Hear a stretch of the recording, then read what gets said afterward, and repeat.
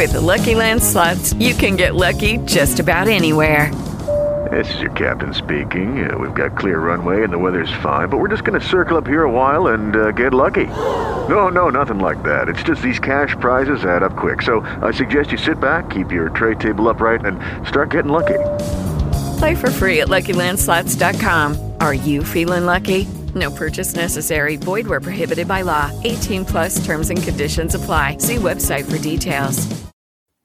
Hey everyone, welcome to Seeking Witchcraft. It's me, Ashley, and today we have a really cool topic that we're going to talk about. It's going to be misconceptions in the craft. And I'm not only excited just to talk about this topic, but I have some really cool co-hosts on today, one of which you guys all know, and the other one is a complete stranger, totally new. So without further ado, between door number one, host number two, you want to introduce yourself? It's me, Tiana, again. I feel like such a weirdo. I'm always introducing myself in the weirdest way. Host number three, new stranger. Would you like to introduce yourself? Hi guys, I'm Justin. I usually go by Azazel. Azazel. Azazel's my craft name. It's usually what you'll find me on, like Instagram or Tumblr or whatever. I'm a 3rd degree high priest from the Miami area, and I've been practicing witchcraft as a whole, not necessarily just the Gardnerian tradition, but as a whole since I was like 12. So I've been around a while. Yeah. Very nice. So I want to kind of dub this as like the millennial witchcraft episode. For sure. Yeah. Can we just appreciate how great Justin's entrance was compared to mine? He's all professional, and I'm just like, hey. Yeah, but you've been on before. Yeah, but even go listen to the other episodes I'm on. I'm like awkward every time. You're fine. You guys, you're fine. I will say Justin's a little nervous, so we're gonna try to make this a fun episode for him. Okay, I've had lots of wine. He has had lots of wine. I have not. I have a White Claw. I haven't opened. That's just getting warm in front of me, but we'll see how this goes. Anyway, so today we're going to talk about misconceptions in the craft. And we came up with a list of topics. And the first one we're going to go with is that Wicca is not ancient. Surprise. Yeah. Not an ancient religion. Yeah. Yeah, I feel like this is something that has been perpetrated since, even from like our elders, because of people like Margaret Murray, who at the time was one of the sole people looking into the witch cult of ancient times, or what they perceived to be ancient times, or what they perceived to be these little pop-ups of witchcraft. I don't want to say culture, because it wasn't really a culture.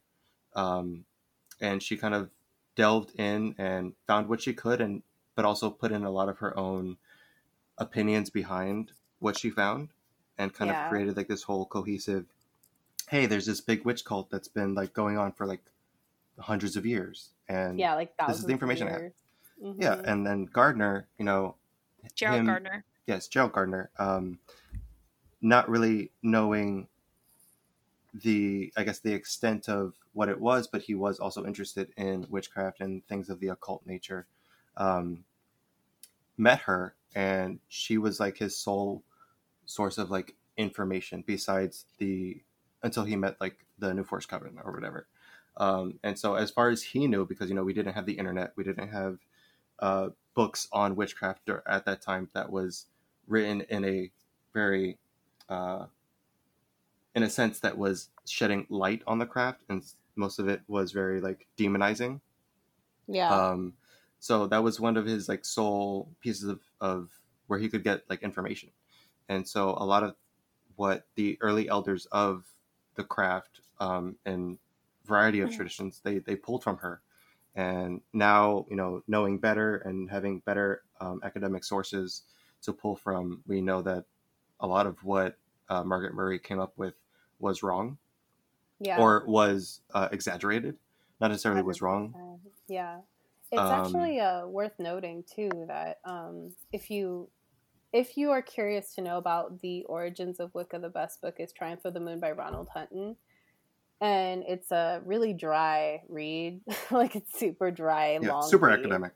Yeah, very academic, but it's worth reading if you want to know like how people are connected and how this mythology sort of formed itself, because Margaret Murray is, I mean, even at the time, she's this, anthropologist who's trying to piece things together, but she didn't even really have a whole lot of evidence to support it. And even during her time is sort of discredited by other historians and anthropologists. But I think Gardner was taken with the idea of this being true.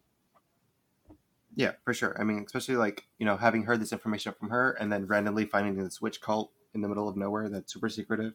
Yeah, I could see how you would believe that, as far as this thing has been going on forever.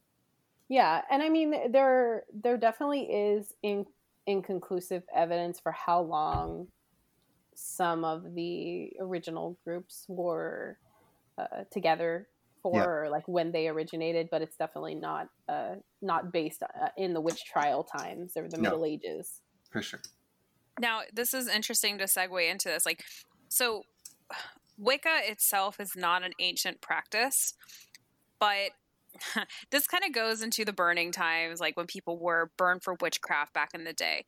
Wicca wasn't really freely practiced, but kind of like the tenets of paganism were, things of like the medicine man maybe, or like, the cunning woman of the tribe, or, the person you would go to that had all the herbal remedies that you need, or, maybe they knew some things.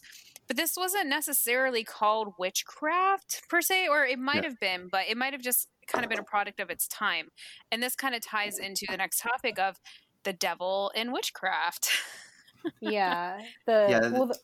Oh, sorry. Go ahead, Justin. No, I was going to say that like it ties into it in the sense of, the majority of, when we think of witchcraft, a lot of what is, I guess, seen as witchcraft comes from England, especially in the United States.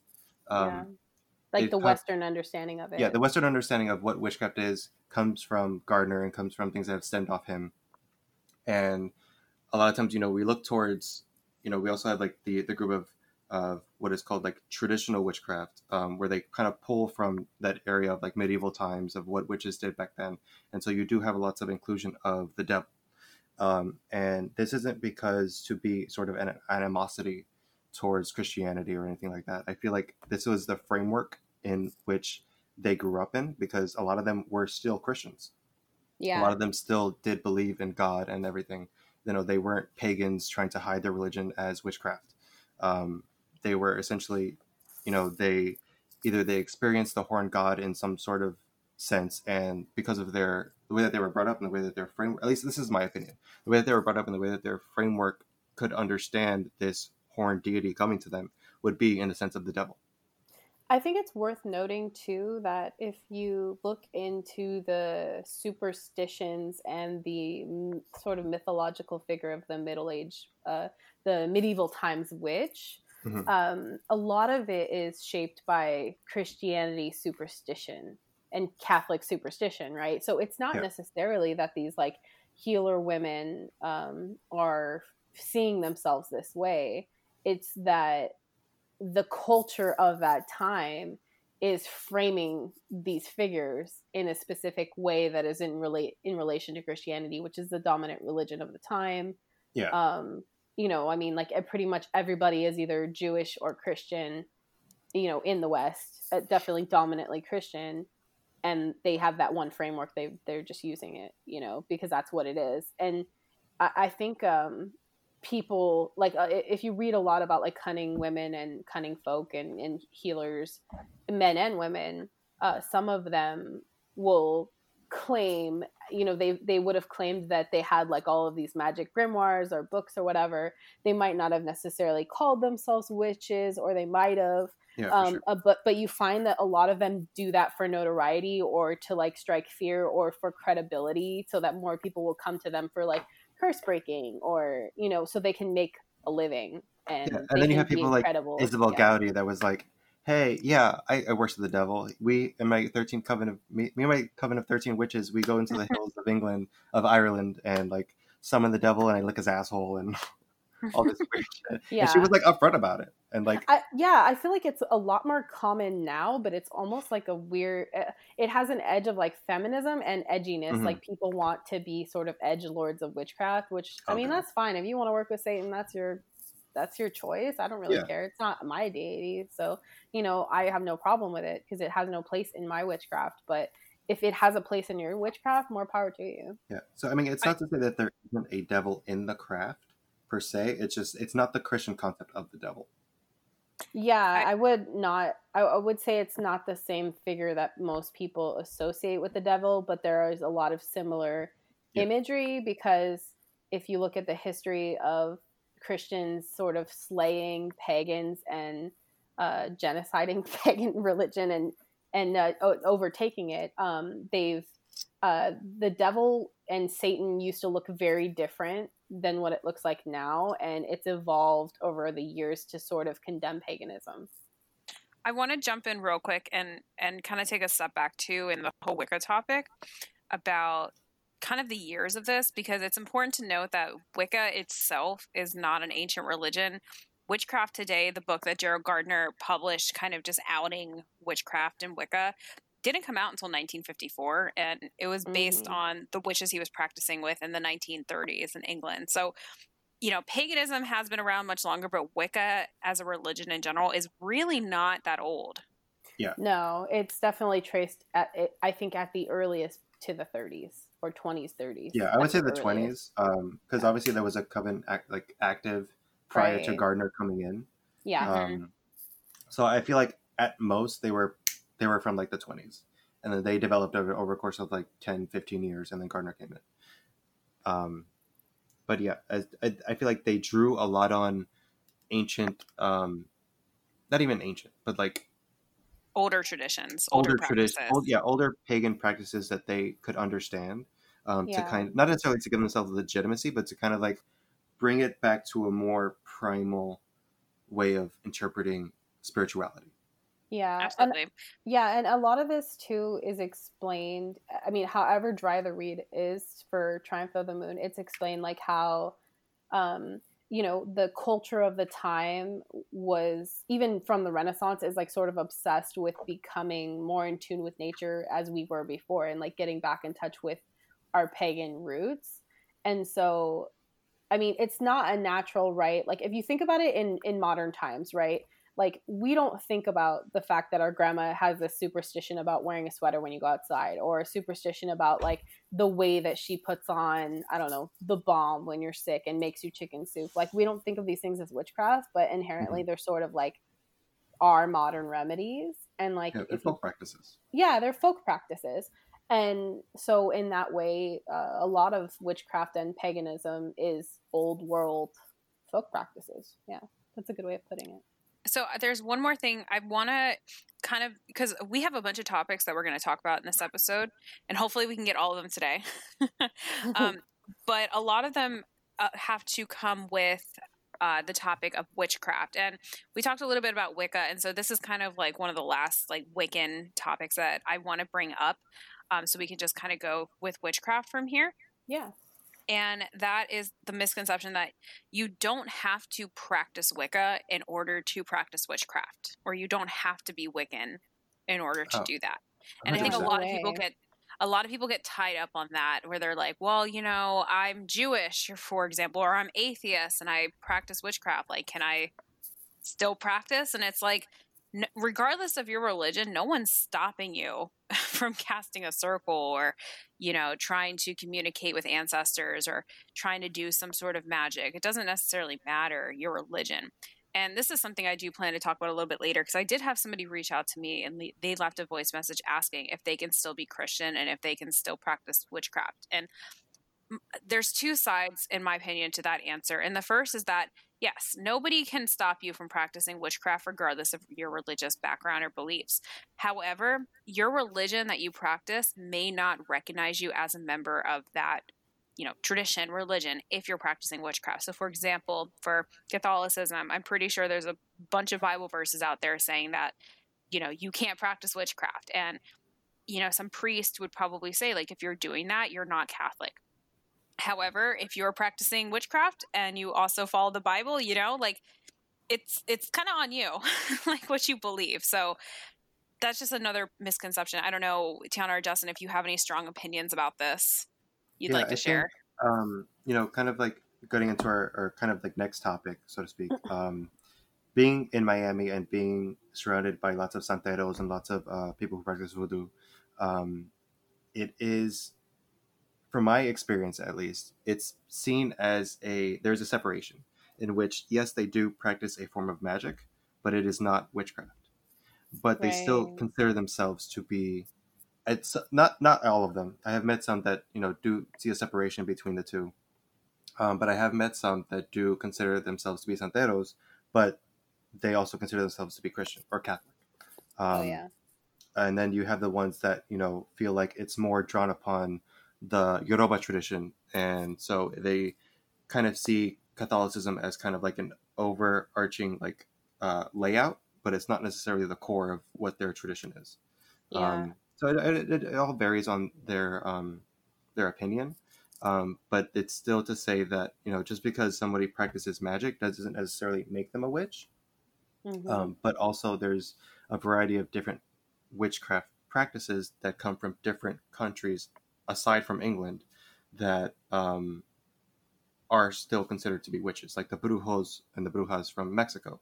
And then you have like I have this friend who's she's from Serbia, and the Balkan traditional witchcraft that's there is extremely different than the traditional witchcraft that's from England, in which Yes. their spirits and the way that they work with their um, land, like the spirits of their land and their ancestors, is intrinsically different from how we would do it as Yeah. Wiccans or as just witches in general. I feel like it almost would align more with like the like brujas of Mexico Yeah. more closely with like that type of Yeah, style for sure. than Western British tradition. Yeah, because with us, I mean, with us in the sense of like traditional Wicca and the majority of even eclectic Wicca to some extent is very influenced by ceremonial magic and Yeah, they the just don't realize yeah, how much it how influences the it. extent that it goes into, like even like working with the elementals to any extent comes from the Golden Dawn. Yeah, And yeah, that and comes, Eliphas Levi and Aleister Crowley. yeah, like they did have, like we would not, in my opinion, we would not have the influx of what is witchcraft today without Gardner, without Crowley, without even people like Elvis Levi or Agrippa. Yeah, Yeah, 100%. But that doesn't necessarily mean that the other things practiced are witchcraft. no, And that's a good point too, because if you look at Native American tribes, there's a lot of magic work that goes on with Yeah, a lot of tribes, but yeah, they wouldn't necessarily call it witchcraft, and we might not necessarily consider yeah, it's there are complicated. similarities. There's similarities. They're absolutely performing magic work. I mean, But it's tomato, different.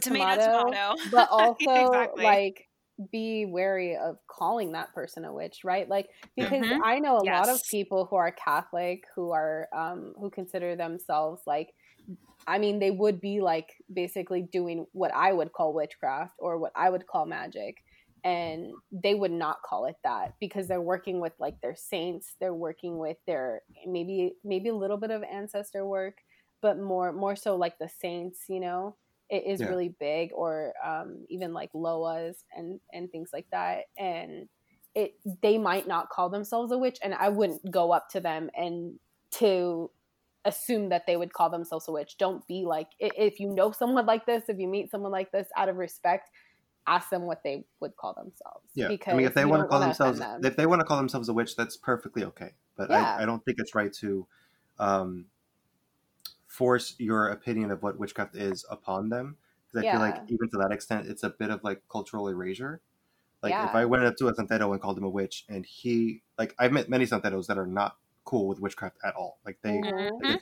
it's a big divide between witchcraft and santeros, and I've been in lots of botanicas that like it's a very aggressive energy towards fellow witches that I've gone into botanicas with, and we can like feel it coming from not only just the people that are there, but also like the spirits that are associated with them. Is that Mm-hmm. it sometimes it's okay, uh, but that's also depending on the person running the shop. But Yeah, like to force your own opinion of what witchcraft in totality is on another culture, I feel like is erasing their history. And yeah, that's something that I don't think is cool. I also think that you can't use your same framework of reference for someone else's framework. Like you can't say, okay, I work within the Wiccan framework, therefore I'm going to put this framework over on this person's because it looks similar and it seems the same. Because it might not be the same framework for them, and it doesn't resonate in the same way for them, and it has a completely different cultural meaning for them and an impact. And yeah, like you said, like a cultural erasure, like it's a different experience entirely, and it's a different approach. And yeah, we should respect where people are coming from. I also think it's important to mention, like, there are just because I'm Sicilian and Italian, and I'm also Irish and Scottish, and those cultures have their own superstitions while also being heavily Catholic. Which are similar workings to like what I would say, like a lot of Hispanic people do, like Mexican people and Santeros would do similar stuff. Like they would do similar stuff in my family, but they would never, ever, ever call it witchcraft. My grandmother was a devout, like would wash the Jesuits' laundry on Sunday type Catholic, like very devout woman, but she would light candles for the saints and do different things, and like very superstitious woman. And like, I mean, God forbid I ever said witchcraft in her presence, So, there are different frameworks for these people and their cultures, and you should respect each one as its own thing because it is. Absolutely. So, cool. Any closing thoughts before we move on to the next topic? I think we should also, like, just jumping off that a little bit, I feel like we should also jump on the not necessarily this idea that Wicca is, does lots of cultural appropriation, because I do see this a lot. And I'm not going to say that it doesn't happen, because it definitely does. Yeah. But I also feel like there are instances in which you have to be very careful in which how you incorporate different deities from different cultures, how you incorporate different spell workings into your Wiccan framework if you are a Wiccan. Like I don't know how many times I have to correct people that say like, just smudge your room to cleanse it, or just smudge your house to cleanse it. I'm like, smudging is not a Wiccan thing. No, smudging is a Native American thing. Yeah. And it's not right for you to try to appropriate their customs and their culture into your practice when it's not. I feel like this has to do with the crossover of like the New Age with Wicca. They become almost synonymous in some circles with how people come to Wicca, and then they sort of like blend their previous New Aginess with like their new Wiccan practices. Yeah, I mean, I feel like that also comes into the, when I was starting out, there was very much this idea of, you're Wiccan, and traditional Wicca wasn't really a thing. I did not hear about traditional Wicca until like years later. And so when I came into it and I was reading all these books, and a lot of it was, eclectic Wicca was the way to go. You can pretty much do whatever you want, and you can incorporate whatever you want into how you can frame your own little bubble. Like the Cunningham framework of like, you do what you want, build your own practice. Basically. And that's perfectly fine and perfectly doable. And there are many people who have become, very adamant and powerful practitioners doing that. But I feel like there's a fine line in how you incorporate other cultures into your practice. Yeah. And there are a lot of people that do tend to skirt that line in not a very positive way. Or in a problematic way. Did you guys hear about, and this might be a whole topic, and this could get a little like dicey, so let's bring it on. If you guys have done this or heard this, did you hear about the girl in Virginia who died after? Yes. Okay. Wait, so what? for those who don't know, there was a Caucasian woman who lived in Virginia, and she posted this thing on Twitter saying that, she was Wiccan, and she posted a picture of her burning like a little puppet or voodoo doll. And then a little bit later, Yeah, so then a little bit later, she posted another tweet or something on Facebook saying, I saw Papa Leg Butt today and I'm scared. A couple days later, she died. And I believe she was only like 19 or so. She was very, very young. So that post was pretty viral for, a little bit of time because people were saying, she was working with Haitian voodoo god Papa Legba. And they're actually saying that she didn't see Papa Legba, but she saw somebody named Baron. I wanna say that was I think it was somebody named Baron or I don't remember the exact name for it, but the image of what people perceive to be Papa Legba is like what you see in like American Horror Story. Mm-hmm. That is not, from my understanding, that is not Papa Legba. That is another figure in. I don't know if he's part of the Loa or if he's one of the spirits in the voodoo tradition. There's Papa Legba and then there's Baron Samdi, and they're not the same. Baron Samdi. No. Yeah, he looks more like the Grim Reaper. People were saying that what happened is she actually summoned Baron Samdi, and apparently the way that she died is she drowned in the bathtub a couple days later. And again, she's only 19, or something around that age. So I just wanted, this relates to what you were talking about, Justin. Of like, I would love to get maybe your idea or like your opinion on that. Of this was a white woman who was working with Haitian gods, or and then she died. So, but she called it Wicca, so it's like. I mean, what? I don't want to, speak. I don't like speaking ill of the dead. I mean, I do anyway, but. Wow. Not even get upfront about it. My opinion of it was, when I first heard about it, I was honestly like, she's stupid. Like, why would you do that? Ignorance. Exactly. It's a complete. You went into it with a complete ignorance, and. Not to say that she got what she deserved, but this is the severity of what can happen if you mess with things that are not for you in any way, shape, or form, and two are just it's a closed tradition. It's a closed religion, not for your practice unless you are initiated. Like, yes, you can be a white woman and embrace this tradition, but you have to be brought in the proper way. Yes, and if you're not, definitely. And you're messing with these spirits, because from my understanding, the Loa are not deities.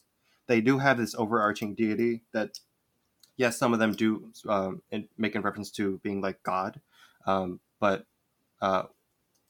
they are not deities in their own sense. And so they are spirits that they do work with heavily in their tradition, and they are intrinsic to their tradition. Mm-hmm. And they're sort of intermediaries between the gods. Like, the spirit is the intermediary between you and the god or gods, depending on how the practice works. And so if you're gonna come in thinking, oh, I'm gonna do this thing because I saw Papa Legba on fucking American Horror Story or whatever, we're gonna talk about American Horror Story soon. We're gonna get there today. But like he's become very popularized in pop culture as of recently, and so people get drawn to that, and that's all well and good. You can do that. You can get drawn to those types of energies, and that's perfectly fine. But you shouldn't go appropriating cultures and trying to bring in spirits from other cultures, forcibly spirits from other cultures that historically the white people do not have good track record with working with African spirits, or even African American spirits, especially African American spirits. I want to add too that, like, props to her. Maybe not props is the correct word for this, but I was thoroughly impressed by the fact that she was able to conjure up, Papa Legba or Baron or whoever it was. I mean, because you call someone in and they might show up, or something else might show up. Because she's 19, okay. She is not initiated into that tradition. She doesn't really know much of that work. I mean, she did say in an earlier post that she was Wiccan. So it was very surprising to see her say, oh, Papa Legba. That being said, who knows? Maybe she just watched American Horror Story and saw somebody or a deity or something and thought it was Papa Legba. Yeah. I don't know. We're not going to know because, unfortunately, she did pass in this incident, which is a shame. And, again, just kind of circling back, I thought it was probably impressive in a way that she was able to do that, because it's not an easy feat to just call up and summon an entity or a spirit like that. that takes some work sometimes. But then again, it's like what Tiana was saying. Sometimes when you go knocking on doors, somebody they answer. answers or somebody else answers, right? Like you don't really know who's answering. And I also think, like, just to go back on to what Justin was saying about it, is that like there's this thing now with mainstream, what I like to think of as like mainstream / eclectic Wicca, which is like popularized Wicca, not traditional Wicca, where people a lot of times, I'm not saying everyone, this is a generalized term, but it seems more common than not to sort of do this like snatch and grab deity thing, where it's like, I'm going to do it working with this person because I need this. I'm going to do it working with this person because I need this. Yeah. And that sort of mindset, in my opinion, can really get you in trouble, because it's like you could be fucking with somebody that like maybe you don't have that relationship with, and it's kind of like going to knock on a stranger's door and being like, hey, I need some flour from you, and them being like, who the fuck are you? You're what's the word for it? Like, you're bringing them down into the level of like, oh, they're just this correspondence, and not they're an actual spirit or they're an actual deity. And not showing. I feel like there's a lack of respect there, that needs to be.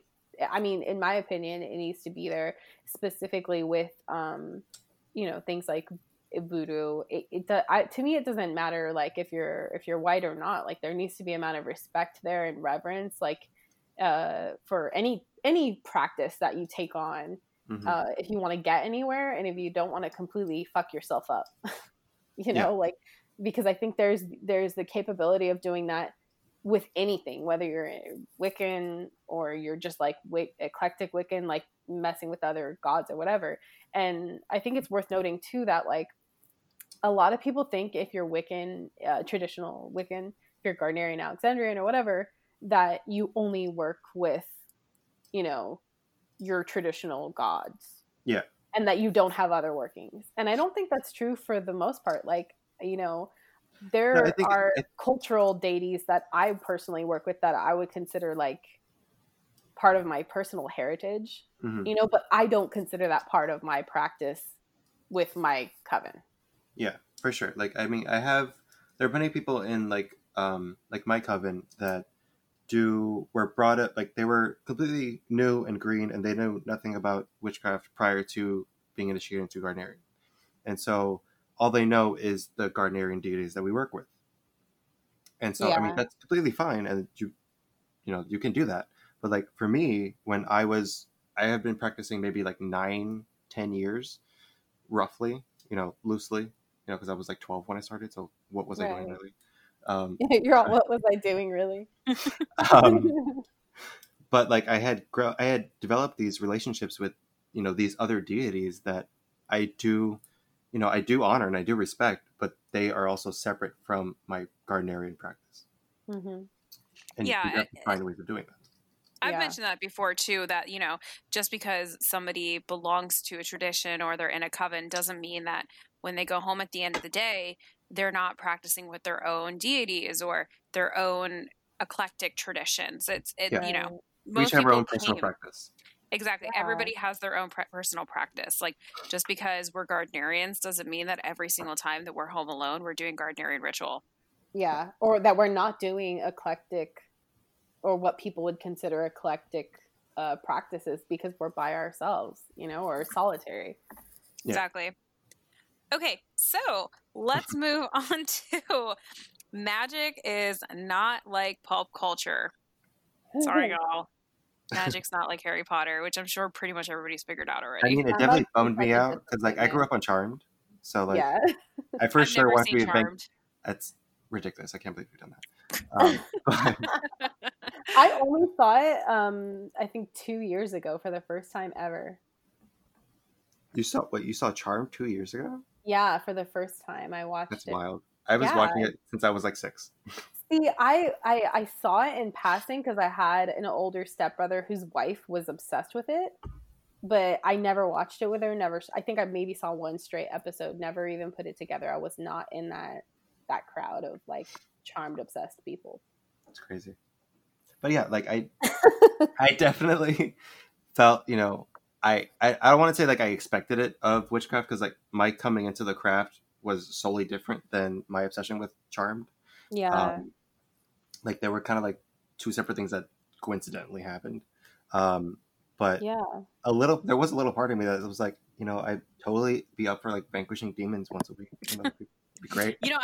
I have actually, when I was growing up, so I've mentioned before on this podcast that I grew up as a kid, like a small child, really interested in witchcraft. And I remember I was second grade when I got interested in it.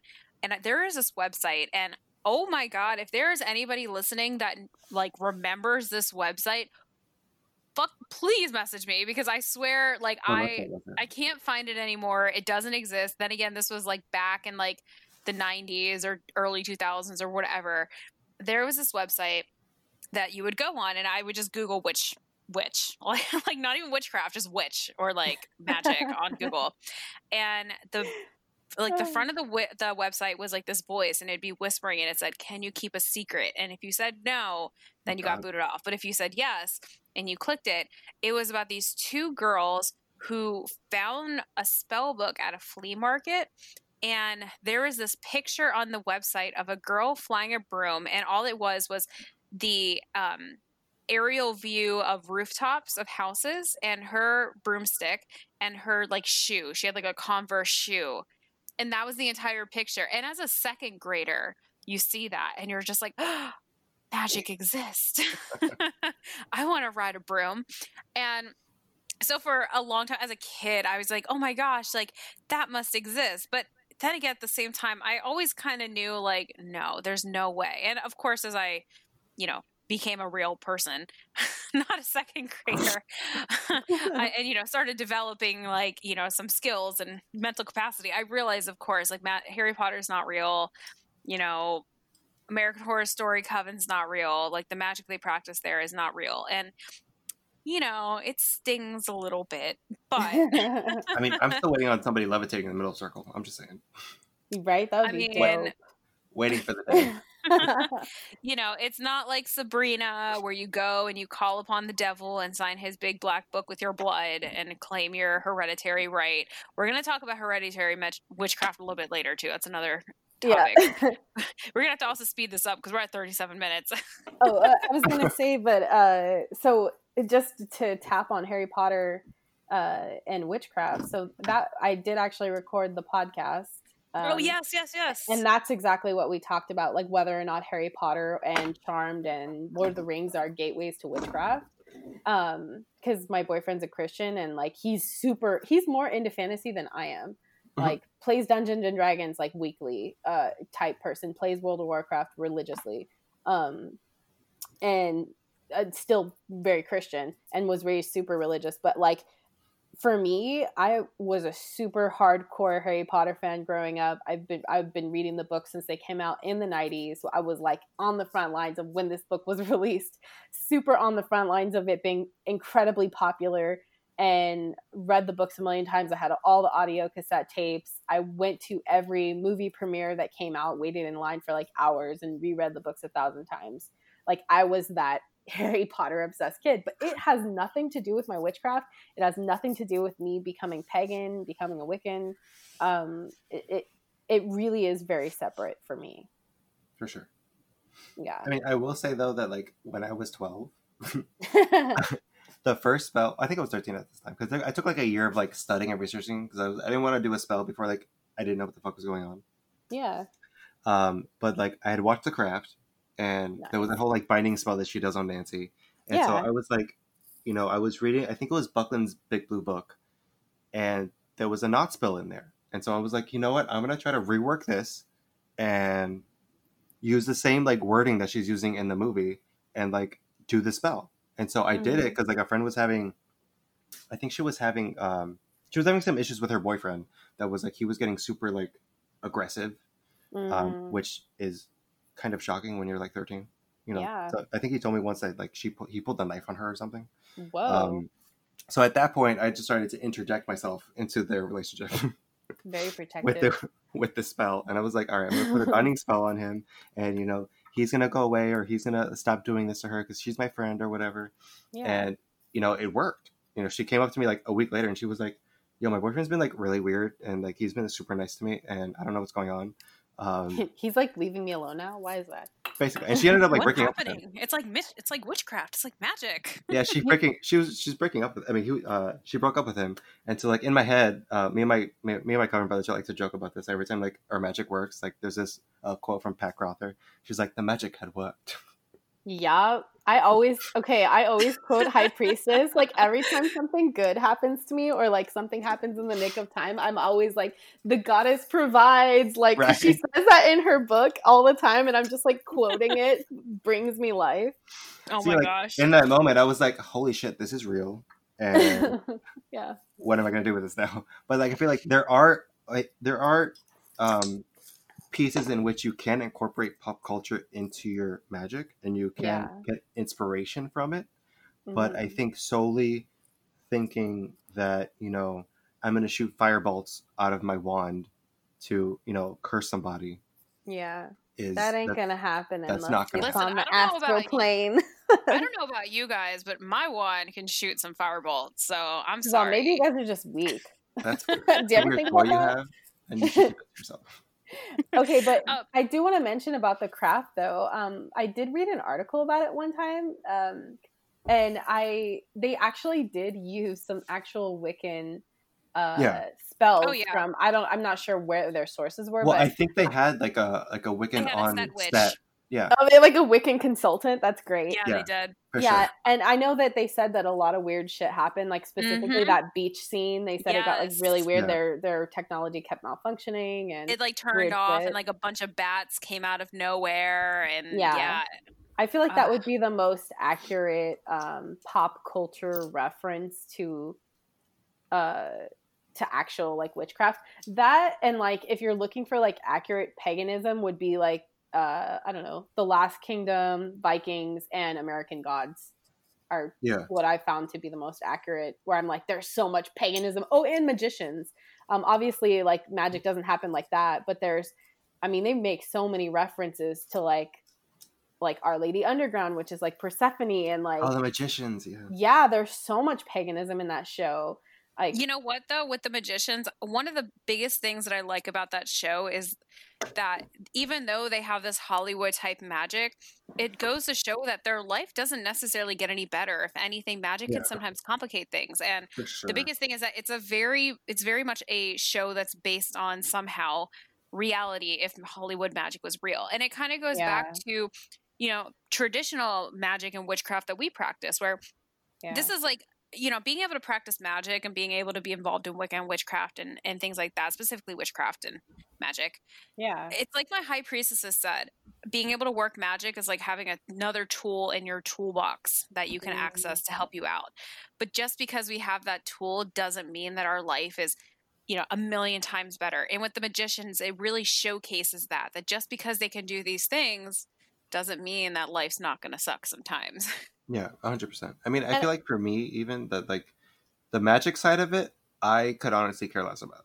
Like, I more focus on like the esotericism and the mysticism of the understanding yourself and in tandem with everybody else, and also the gods and like how that all intertwines. That's for me is more fascinating than doing some magic spell to curse somebody, because like I like literally you do something to me, I could care less. And I'm more focused on this other thing. And I'm self-absorbed. I want to care about me, bro. Just saying. But I think, magicians, just to like mention, like, Quentin, the main character, is constantly seeking. I know.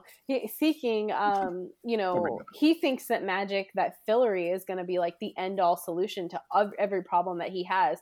And literally, it does not solve the problem that he has, because he has to deal with himself. And I feel like this is so relevant to specifically traditional Wicca, but any kind of personal development that you do, any kind of like spirituality that forces you to do shadow work or look at yourself. Like, you realize, like, one spell, like a magic spell, really isn't going to fix your fucking traumas. Like, it's not going to fix your issues, And the real magic, to me, is the harder work. Yeah, for sure. Like, I do want to ask just real quick. So this is part of having the fun of an amateur podcast. Do you guys want to go over an hour? Because we have some things we can really talk about tonight. Yeah. Yes. Okay. Justin, say your thing, but then I do want to ask you about magic, if it's real. Because I know we wanted to talk about that at one point. Yes. Crap, I forgot what I was going to say. I'm so sorry. Nope, that's gone. All right, y'all. Is magic real? I definitely feel that it is. It's real to me.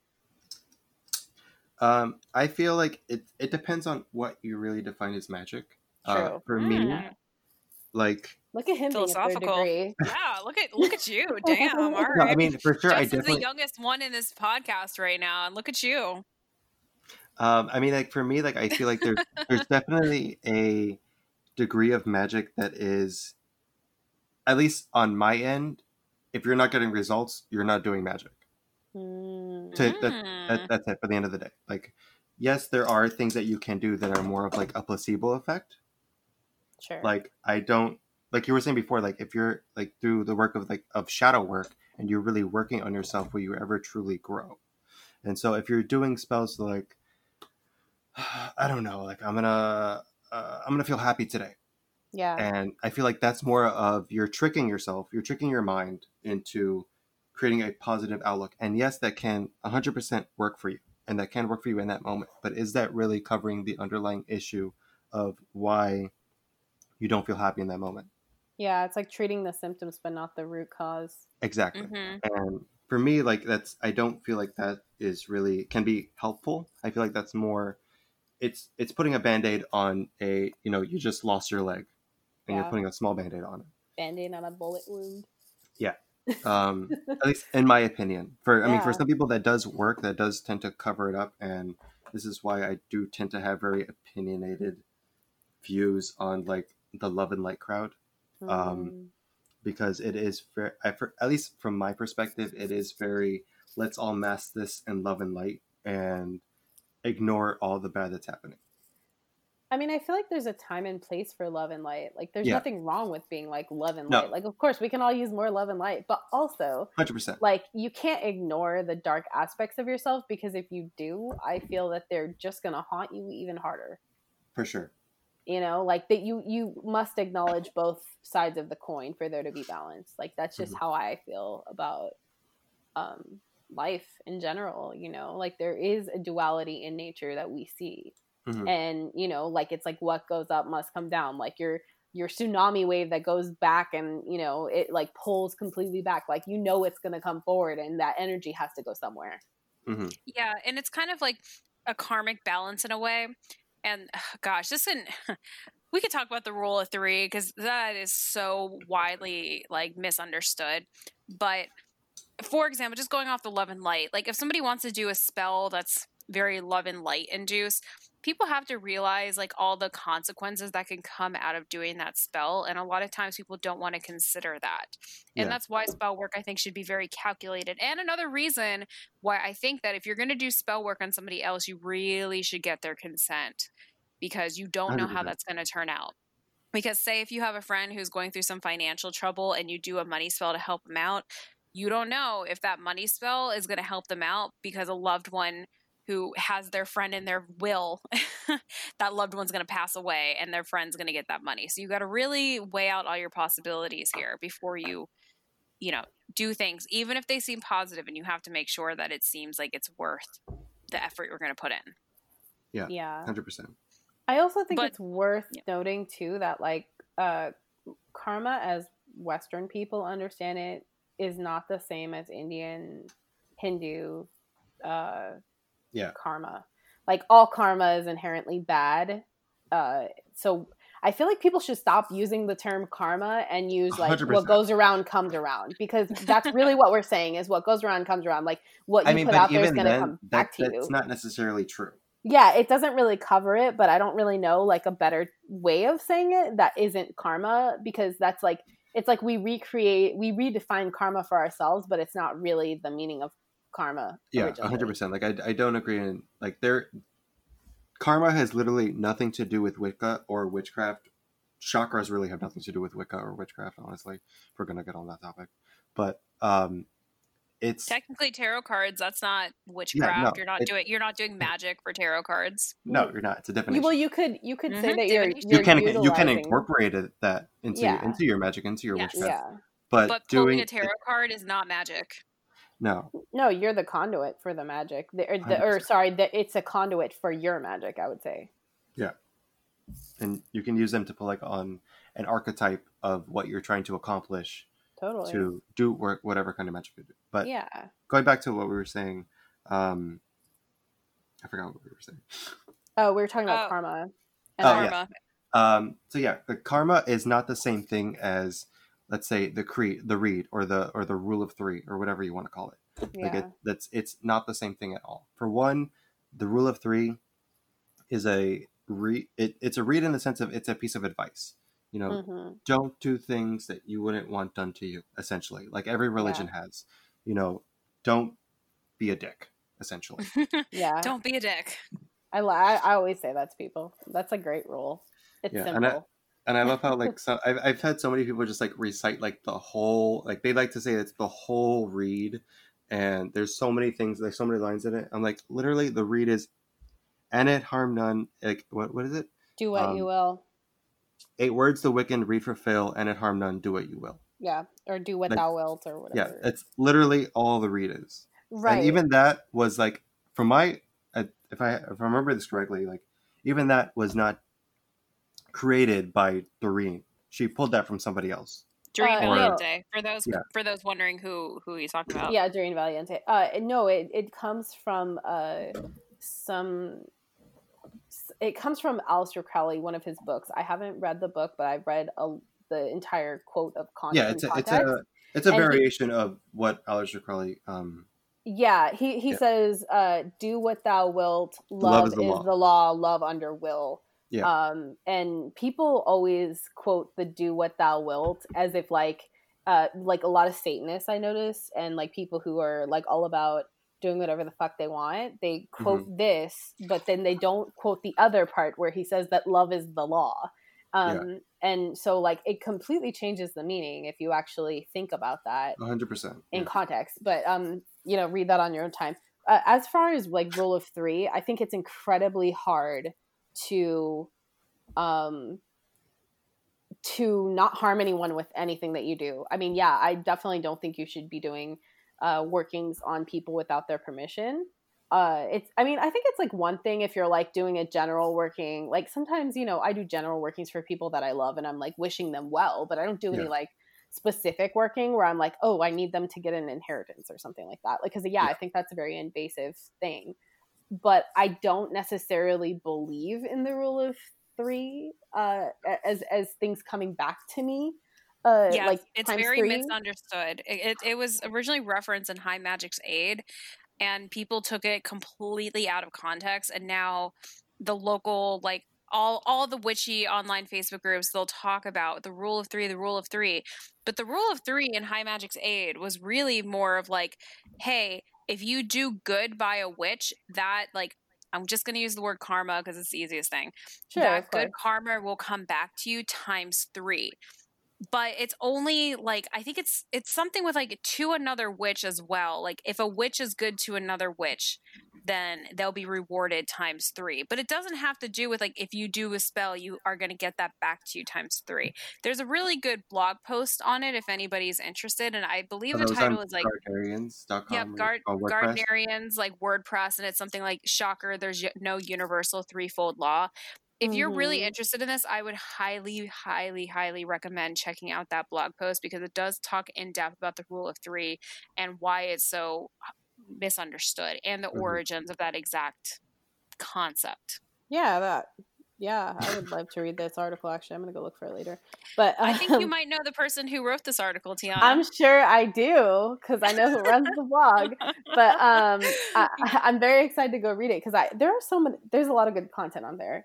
That is very insightful, and there's a lot of I think there's several contributors to it, which is really cool because you get several viewpoints in that way. But I think what you mentioned about context is really important. There's a lot about Wicca that is not known in terms of context for the uninitiated, and that's fine. if they don't want to be initiated, but also understand that you're taking something that is, you know, an initiatory practice, and you're sort of appropriating it for your own purposes, and then misinterpreting it for, and it's not a harmful thing really, except that there's misinformation there because people can misunderstand what the original meaning was. It gets muddied up, I think.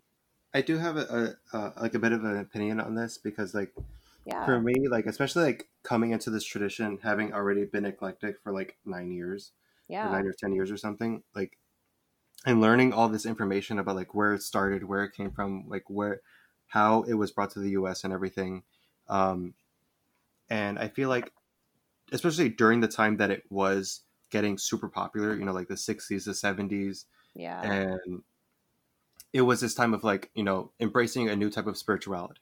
You know, a lot of people were getting into like being hippies and all of that. And so like, you know, you have this religion that's, you know, one, you know, doesn't care about nudity, you know, doesn't care about, you know, there's no sins and everything. Yeah. And so a lot of people were embracing human nature. Yeah, exactly. A lot of people were getting super interested in it.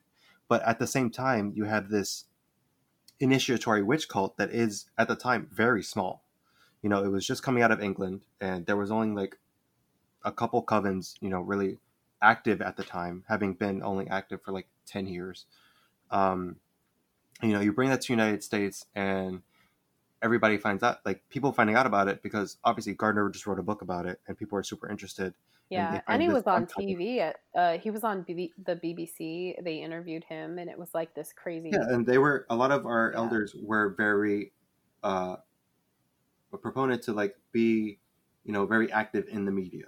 And spreading the word about trying to disseminate the misinformation about witchcraft. Yeah, exactly. But like at the same time, you have all these people that are interested in it, and there's not enough groups because there's a limit to how many people you can have in a group. Right. And a limit to people that can teach, I think, because there's not that many people. You can only have so many people in one group, and there can only be so many training covens. And I think for this reason, there were a lot of people that were initiated and brought through the degrees like super quickly. Yeah. And rushed through it so that they can start a coven, because like we have all these people waiting, and we have to bring them in because they're either going to get bored and do something else or whatever the idea may be. Yeah. And so I feel like a lot of that, I don't want to say it was due to us, like the eclecticism that came about after that, because like people obviously were hungry for this information. They were hungry for this, you know, newfound spirituality that they felt like they kind of connected with. Yeah. Because, you know, there were these outer courts that had like a shitload of people in them. I mean, I've never experienced that, but I feel like I've heard of people having like, you know, 20 people in like a Wicca study group or something. Yeah, and or on those, they did those like correspondence courses in the 70s where it was like through mail. And there was also a lot of people that, you know, they couldn't afford to go like fly to England or fly to New York to, you know, get initiated. And so they pieced together, you know, at least from my understanding of like even like the Georgian tradition, you know, they couldn't get initiated. So they essentially pieced together what they could, and the little bits and pieces of information from people that they could talk to. Yeah. And, you know, mash together their own tradition. Yeah, that's a good point. Yeah, I mean, which is perfectly fine, you know, creating your own, essentially your own spiritual egregore and propagating that, and that becoming its own thing. Yeah. 100% fine. Yeah, I don't think there's I don't think there's anything wrong with doing that. At the same time, you have all these people that are, you know, hungry for this, but there's not enough information to go around. There's not enough people to train them. And so you do have this influx of eclecticism because it's just, there's not enough people. And that becomes a norm because there's more people looking for it than there's more people able to initiate them. Yeah. Yeah, absolutely. I mean, you know, it's a common thing. There's only so many covens out there. Yeah. Yeah, and I think that even Buckland, you know, the Big Blue Book, is that's a whole reason he said that he like created the book, was because there were so many people who wanted to, you know, be a part of Wicca, and I feel like that's he couldn't initiate people fast enough, basically. What is it called? Sue Wicca? Is that what it's called? Wicca, yeah. I talked about that in my second episode on going through the different traditions. I feel like that's why he, you know, perpetrated the idea of self-initiation into that. That way you can have some sort of semblance to what Wicca is, Yeah. without having to travel hundreds of miles to get initiated. I mean, I'm not going to say, I've never experienced Wicca, but I've experienced eclectic Wicca, and it is vastly different from traditional Wicca. Yes. Definitely. But it's something. It's something to, I don't want to say it's to hold you over, but it's something that can enlighten you in a way that, feed your need for the craft. Yeah, Yep. or just fulfill you. You don't necessarily have to be like initiated to get something from Wicca, or there's so much available. And even if like maybe you're not getting the same context that somebody who's initiated gets, it doesn't necessarily make it wrong or bad or whatever. It's a different interpretation, because there's there's missing links there. Or maybe there's connections made, like you said, like people are initiated and they make their own connections, and that's fine. Yeah, that's why we have the different offshoots, like Alexandrian, like we have CBW or Blue Star, or for sure, all these other groups, because like they find their own form of how it can resonate with them truly. Yeah, for sure. So I want to transition this a little bit. So one of the next topics we were going to talk about is that you don't have to have this witchy aesthetic. And this is something I've actually talked about in a previous episode, but I want to expand on this a little bit more. And I think Justin could be a very key person to talk about this as well.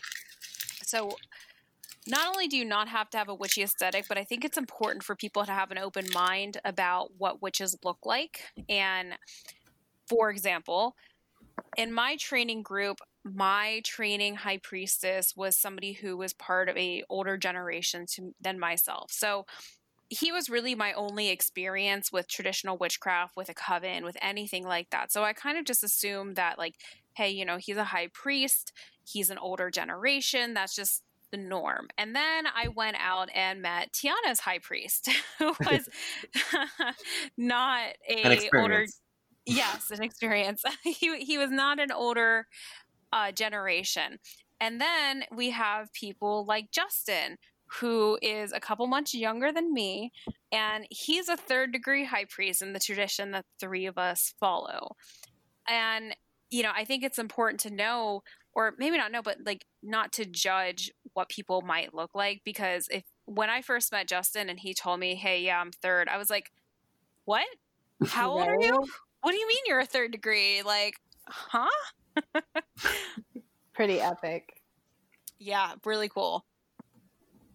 I mean, for me, like I don't want to say getting initiated was like my goal, but finding a sense of a group that can train me. And because I practicing for so long eclectic, I feel like I had like all this knowledge, and I had read all these books, and I was actually practicing the stuff that I was reading, but at the same time I didn't have a cohesive practice that really could resemble anything. It was like I was doing one-offs here and there. I see. And so like I really wanted something that could really like train me in, not the correct way, because there is no correct way to practice witchcraft, there's no correct way to practice magic, but in a sense that can give me some sort of structure. Yeah. And by pure happenstance, I found this Gardnerian coven when I was like, I want to say I was 23. And, just that's essentially how that really happened. Like it was, and, having all this background knowledge did help me in going through the degrees, but it is a period of self-transformation. It does take lots of looking deeply at yourself and how you can really grow from, one, the things that you're learning, and 2, is it really helping you? Absolutely. Yeah. Well, Justin, let me ask you this. I know that a lot of the people who you've had around you in your covenant, your training group, tend to be like they tend to be younger people as well. But have you ever experienced anybody, not like me, for example, or like maybe like even Tiana or something, but like somebody who's not in this tradition, somebody you might not have known very well, kind of be taken aback when you say like, yeah, I'm a high priest, like I'm a high ranking person in my witchcraft tradition. Have you ever, or like maybe you've met another person of like a similar like status? Have you encountered anything of like people being surprised at your youth with how much knowledge that you've gained? I mean, because you are a teacher of the craft, essentially. Yeah. I mean, I do have my own coven, but I definitely have met people, especially in the I want to say the communities that I did, I guess, run around in before, was very eclectic, and so like, but even then, like just talking to like random one-off people, either online or whatever, like they would be completely shocked that traditional Wicca was even still a thing. Yeah, people act like it's fair. dead. Yeah. It's not. It's very much alive and thriving. Yeah. Right, that's what I tell them. I was like, what are you talking about? Like I like since I've been initiated to now, like I've seen like twice as many people in my area. Not even twice as many, like 4 times as many people in my area, or at least in southern Florida, like expand from when I at least when I got initiated. Same. Oh my God. There have been so many people who've been popping up in my area. It's insane. Yeah. But yeah, I mean, I have gotten a bit of, I did have I don't want to say an issue, but for me, it was a bit of an issue because it was something that I hadn't dealt with before when I had interviewed, a student that, he was significantly older than me. And I don't want to say that he did end up leaving the group because of this. But I feel like that did play a part into why he ended up leaving the group. Feeling that, there is this young kid who's like half my age that, is teaching me this religion. Like it's definitely something that I think about whenever I'm, interviewing somebody, to join my coven or to join this tradition. How can I essentially adult myself up a little bit to get these people to really take me seriously, because I am young. I'm only 27. I just turned 27 years old. Yeah. And, it is something that, typically when you either join a coven, you join a religion, you do expect this, elder to be teaching you in the craft. Yeah. And that's definitely something that I've had to experience. And thankfully, like, I don't want to say thankfully, but like the other students that I do have, they do tend to, have a sort of respect for me in the way that I am able to explain things. And so I guess that kind of lends to my benefit. But I do definitely have experiences where people are just like shocked that I'm a third degree and I'm teaching. I run my own coven and all this. It's definitely been an experience for sure. Yeah, and I was going to say the exact thing you just said, where when most people think of a teacher, especially like for witchcraft, like people tend to think of older individuals. And, when they find out that like, oh, no, there's somebody who could be younger than me. There could somebody who could be very well my age. There could be somebody who's just a couple years older. Like there's no age when it comes to knowledge. No. Yeah. Especially in traditional witchcraft. Yeah. I think too, like just as far as talking about witch aesthetic, they're not all goths. They're not all, witchy looking women like the stereotypical, insta witch or whatever. I mean, I think a lot of us have a good appreciation for that sort of thing. It's fun to look at and it's beautiful. And I personally have a lot of Venus in my astrology chart. So Same. I love beautiful things, but I know that, your witchcraft, your practice does not have to look that way in real life. That's okay if it does. It's okay if it doesn't. And I think that understand that like witches come in all shapes and sizes and they don't look like what you might expect all the time.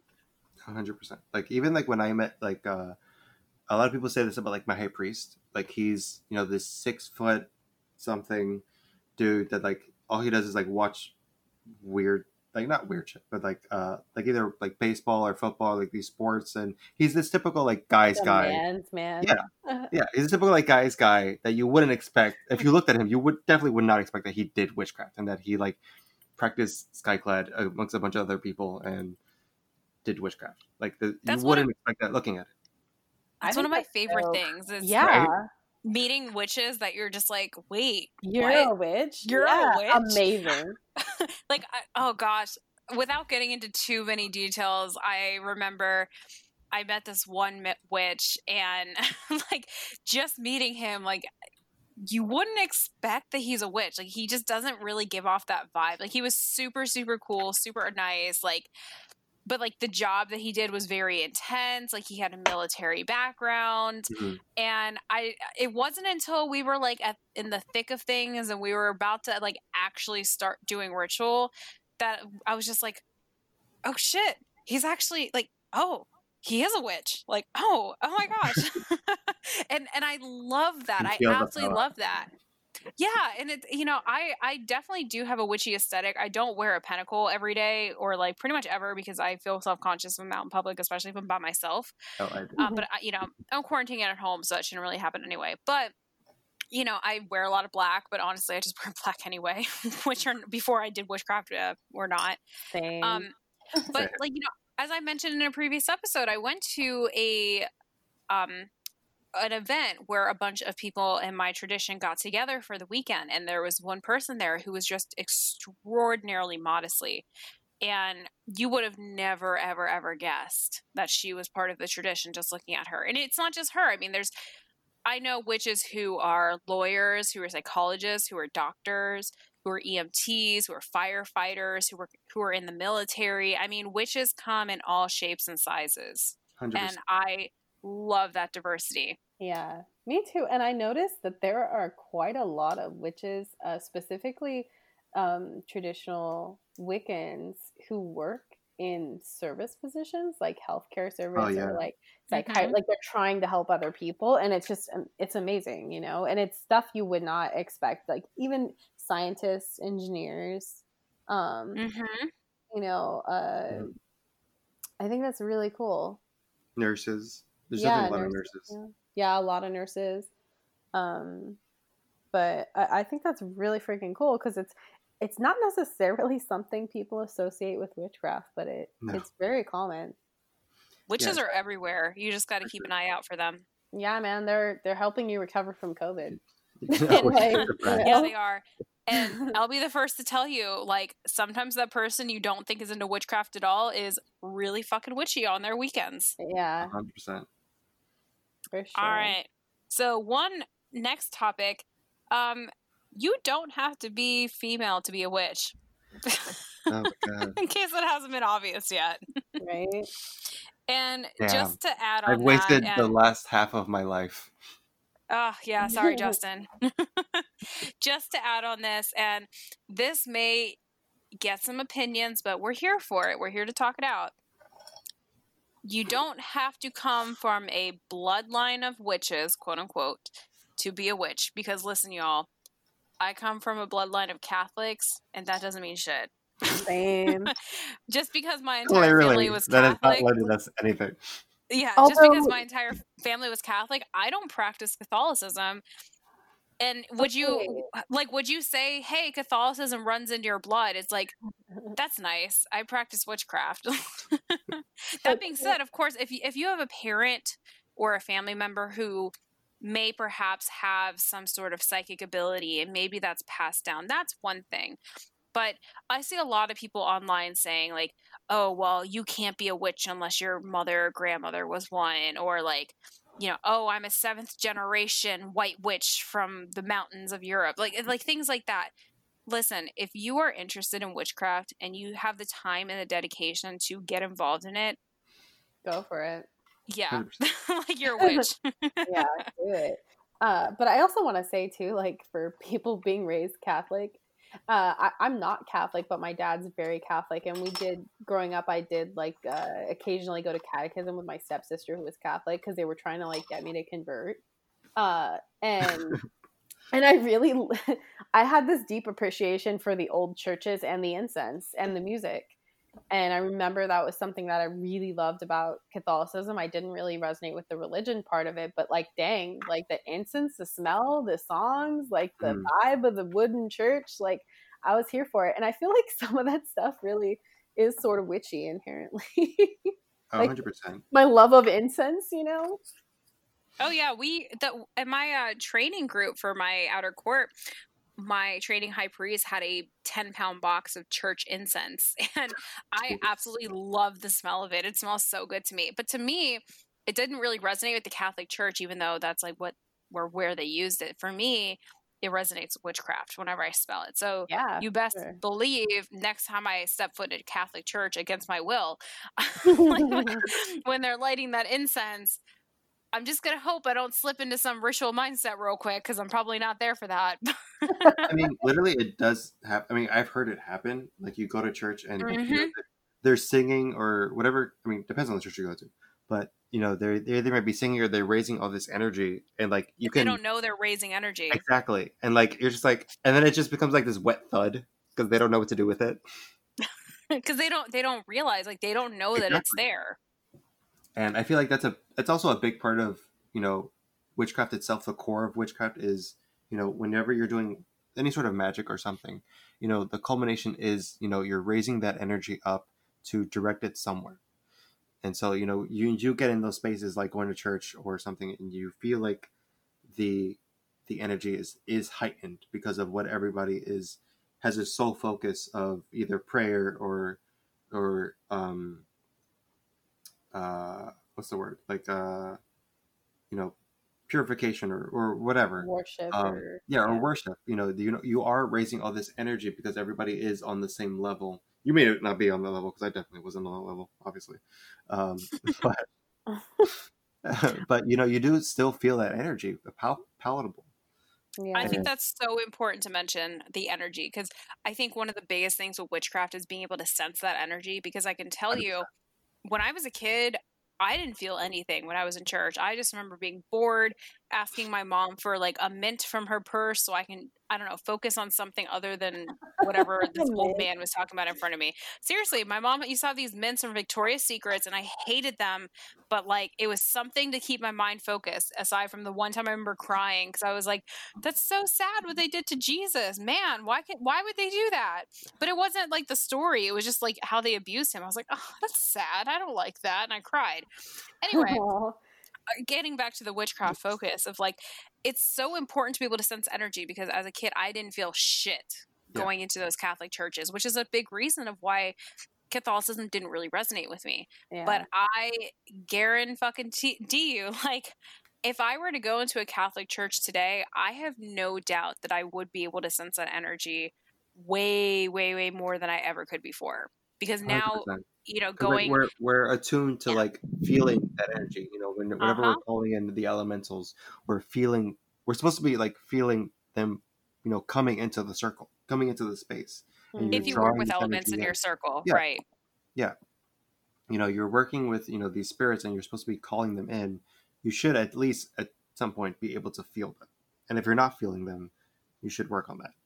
Yeah. Right. And I do want to point out one thing too that Justin said, like when he references spirits, he doesn't necessarily, it's not all encompassing the god and goddess, because I know some of the people who listen to the show are not Wiccan. They just strictly follow witchcraft. Or they work with nature spirits or something. Exactly. Exactly. Spirits can also mean the elemental spirits, and it's, a way to look at the elements. Like off the top of my head, I can't remember, but I think fire is like the salamander, right? Yeah.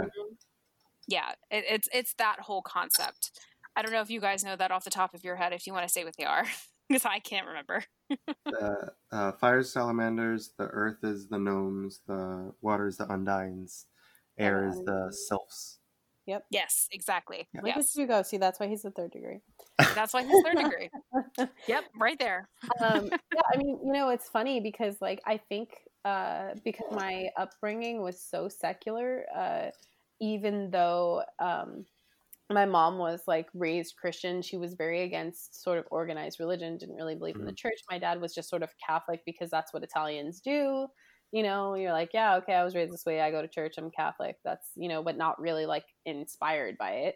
And I remember thinking like, oh, like going to Catholic church is like an adventure. Like this is like cool, because we didn't do it all the time.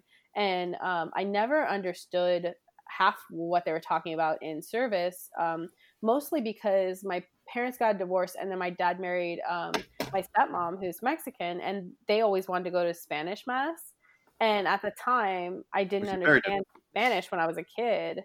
And so I had no idea what they were even talking about, but I'd be like entranced by like the vibe of the church, because I did feel the magic in the church.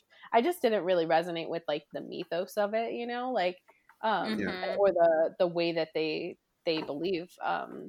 You know, that didn't vibe with me, but like the incense, the vibe of the church, like the singing, okay, I'm here for this. Like, gosh, oh my gosh, you're making me have one of those like, oh man, like aha type moments, because I specifically remember being a kid and I used to not like going to Catholic church because, you know, it was just so boring to me. And I used to remember telling my mom, like, Mom, I want to go to like the black churches. They look so much fun. Like they're singing, they're dancing, they're moving around, they're getting their blood flowing. And now I'm looking at that like, oh my God, they are like actively raising energy within that church. And that was something that I was so craving that I wasn't getting. Like the Southern Baptist churches? Exactly. And that was something I was craving that. I was craving that energy build. And that's not something I was getting from the Catholic Church.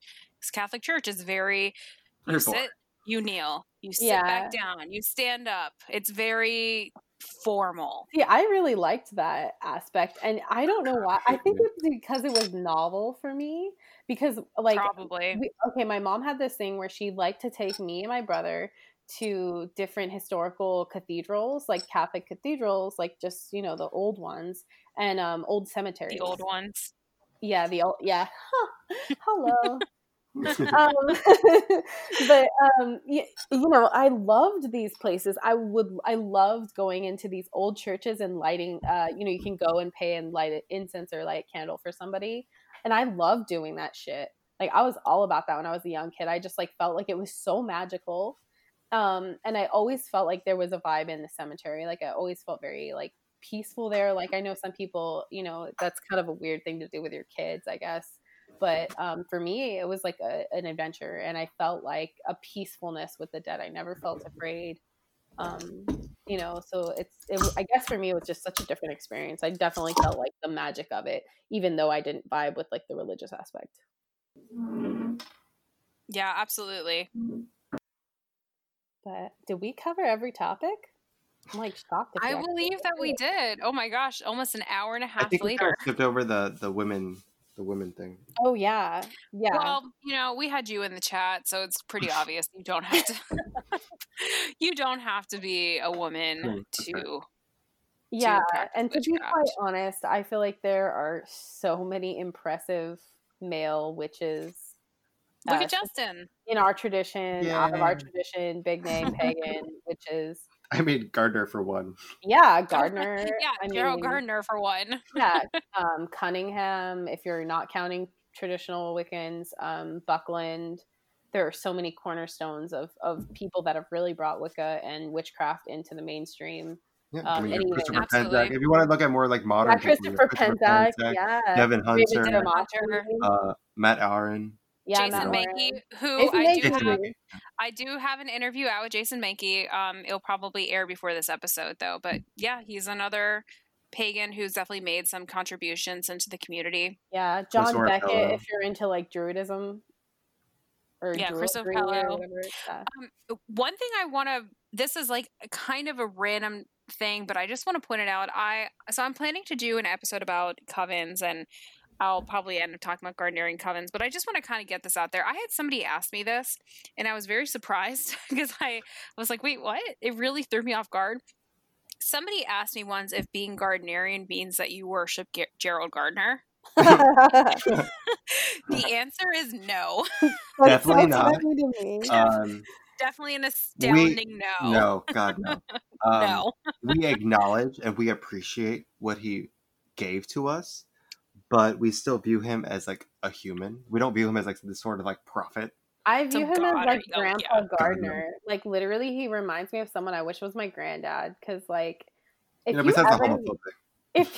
you ever watch old footage of him, he's just like this old dude just doing stuff, just like sweeping away sweeping the dirt around to bring myself good fortune. Like he's just like to be naked around people. Yeah, like, happy nudist guy. Like and even when you listen to him speak in interviews, I mean, obviously there are some problematic things like you were saying, but I'm not saying he's someone to be like idolized, but there is a value in what he thought was sacred, right? Like even there's an old BBC interview that I think you can probably find at least the audio on YouTube for, where he's talking about what witchcraft is and does it have to do with the devil and Satan or whatever. And he's like, absolutely not. And he just has this like dulcet tone, and like you might not agree with everything that he has to say, and that's totally fine, but that like he had a reverence and a joy in his practice, and I think that's something we can all relate to. Yeah, I think my favorite quote from him is "A witch is a witch is a witch." By far, my favorite quote from him. A witch is a witch is a witch. Oh, there's 3 witches here. I think it's also very important to note, too, that if anybody's interested in getting one of Gerald Gardner's books, first of all, he is not the best author by any means. No. Just keep that in mind. But I mean, I have to read, but I also read it in a British accent just because it amuses me. Oh my gosh, I need to do that now. I'm going to do that now. Oh my goodness. That is going to be so much more entertaining. It does. You have to remember that Gerald Gardner was a product of his time. And so when you are reading works by him or you do hear about him, you have to remember, I mean, he was alive in the 1930s. He really, really pushed for witchcraft to be publicized in the 1950s. And you have to remember, too, back in his day, witchcraft was illegal. Back where he was. That's why he wrote High Magic's Aid, because it was a fictional story about what actually goes on in witchcraft. Yeah. And he was a driving force with getting the witchcraft laws in UK repealed too. Yeah, I think the whole spiritualist movement really helped in repealing those laws because it was becoming a big thing. Yeah, absolutely. So, just I guess circling back with Gardnerian tradition, we don't worship Gerald Gardner. I'm going to put that on the record right now. Sorry. He's not our prophet. But we do have a prophet. Yeah, we don't have a prophet, and that this is we can go into this topic another time, maybe. Yeah, this is another episode. This is a whole other episode It's a misconception on Gardnerian Wicca. We don't worship him. Absolutely. It was literally called Gardnerian Wicca because somebody called us Gardnerians, and we were just like, it was a joke. It was literally a joke. It was like, we'll take it. I think it was more like a riff. It was someone slamming us, and then we were like, sure. I want to say it was Cochrane. I don't know for sure. I believe it was part of the Cochrane letters, where he says those Gardnerians were fanatics, and then we were kind of like, okay, cool, that's what we'll call ourselves now, because everyone started referring to us that way, and we just kind of owned it. I don't know if anybody's seen Easy A with Emma Stone, but it's like an Easy A. People start calling her a slut, so she's like, you know what?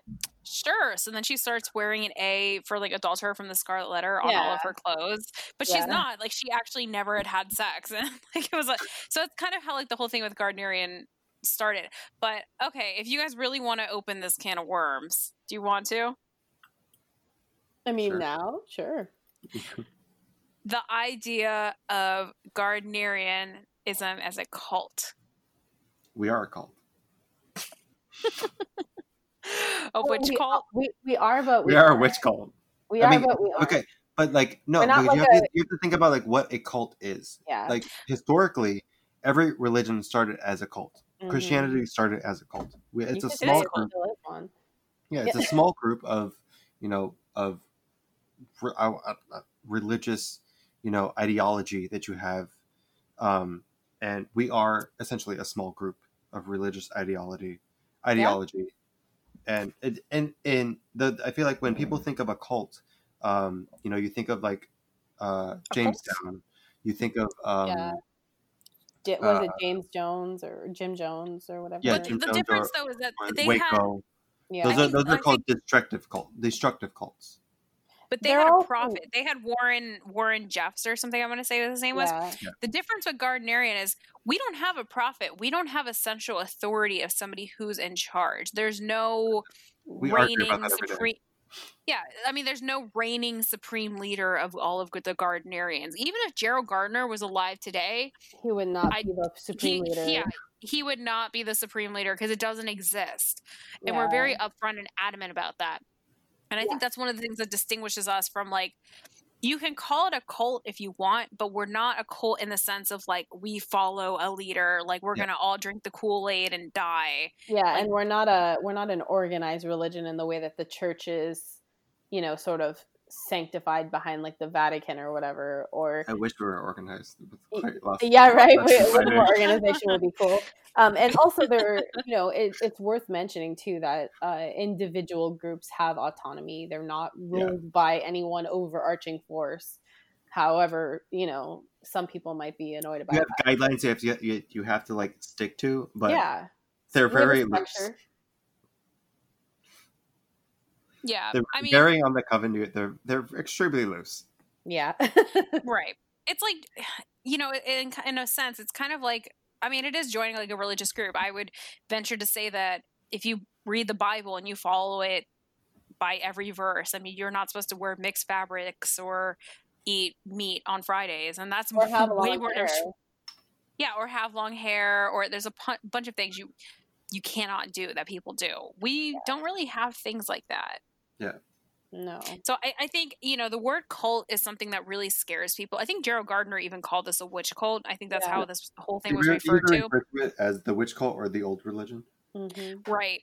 But it's important to note that that word is just used to represent people who follow this tradition. And in the same breath, you can call Catholicism a cult. You can call Jewish... Every religion is a cult.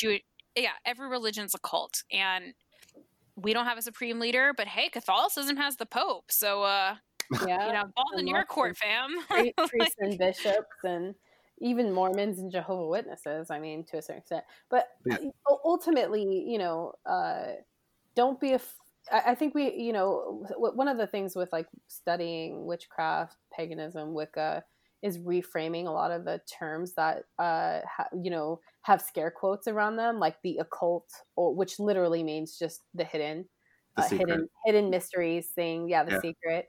You know, and cult, which literally just means venerating a small group that religiously venerates certain figures. Yeah, I mean, you have like the Dionysian cult. You have the Isis cult. Yeah, these little cult of Ulysses. The old Greek cults of Athena or Artemis or whatever. Yeah, because there was no overarching organized religion that they had. It was, a lot of it was just pieced together depending on the area that you were in. Because like even if you were in Greece, if you were in Athens and you were in Sparta, you were not worshiping Aphrodite the same way.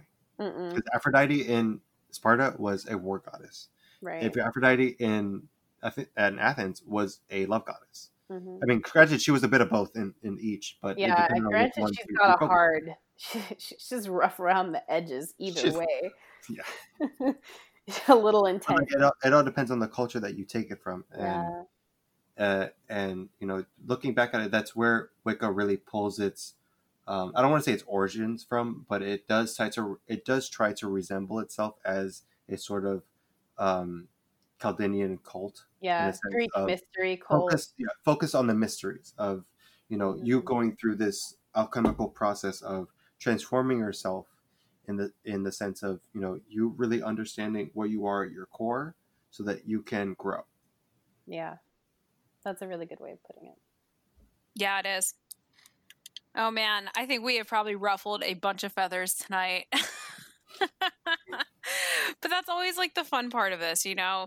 And, you know, that's also why I like having guests on, because it's such like an awesome opportunity to hear witches of different opinions and different viewpoints and life experiences. I mean, Tiana and I are both first, and Azazel or Justin, he's a third degree, and we all come from different walks of life, and being able to converse together about topics, especially ones that are a little iffy, like, you know, the 7th generation of the witchy bloodline, or hey, are we in a cult? I guess. or things like that. Yeah, I think it's a really fun and cool opportunity. I totally agree. And I think the cool thing, I mean, I don't know.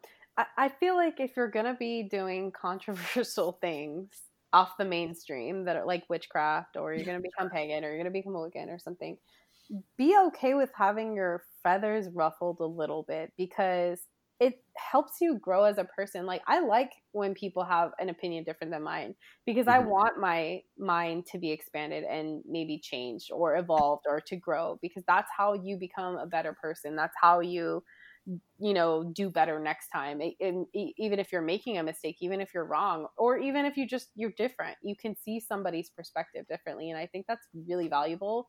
And I feel like in the era of algorithms where you're only shown things that you agree with, that you like, you never see the opposing viewpoint. And it can be really narrowing to your own perspective. So 100%. I like seeking out opposite from me. And I think that's helpful. Yeah. And when you're seeking witchcraft, you're going to come into these opposite views, and you got to be able to learn how to challenge them, but to also listen. Yeah. Cool. All right. Well, any other controversial topics you guys have off the top of your head? Not that I can think of at the moment. No. I mean, I do, but this has gone on a long time. I mean, we can keep going. Justin's like, we can keep going. It's fine. I'm over my nervousness now. Oh, Oh, you're not nervous anymore. I see you.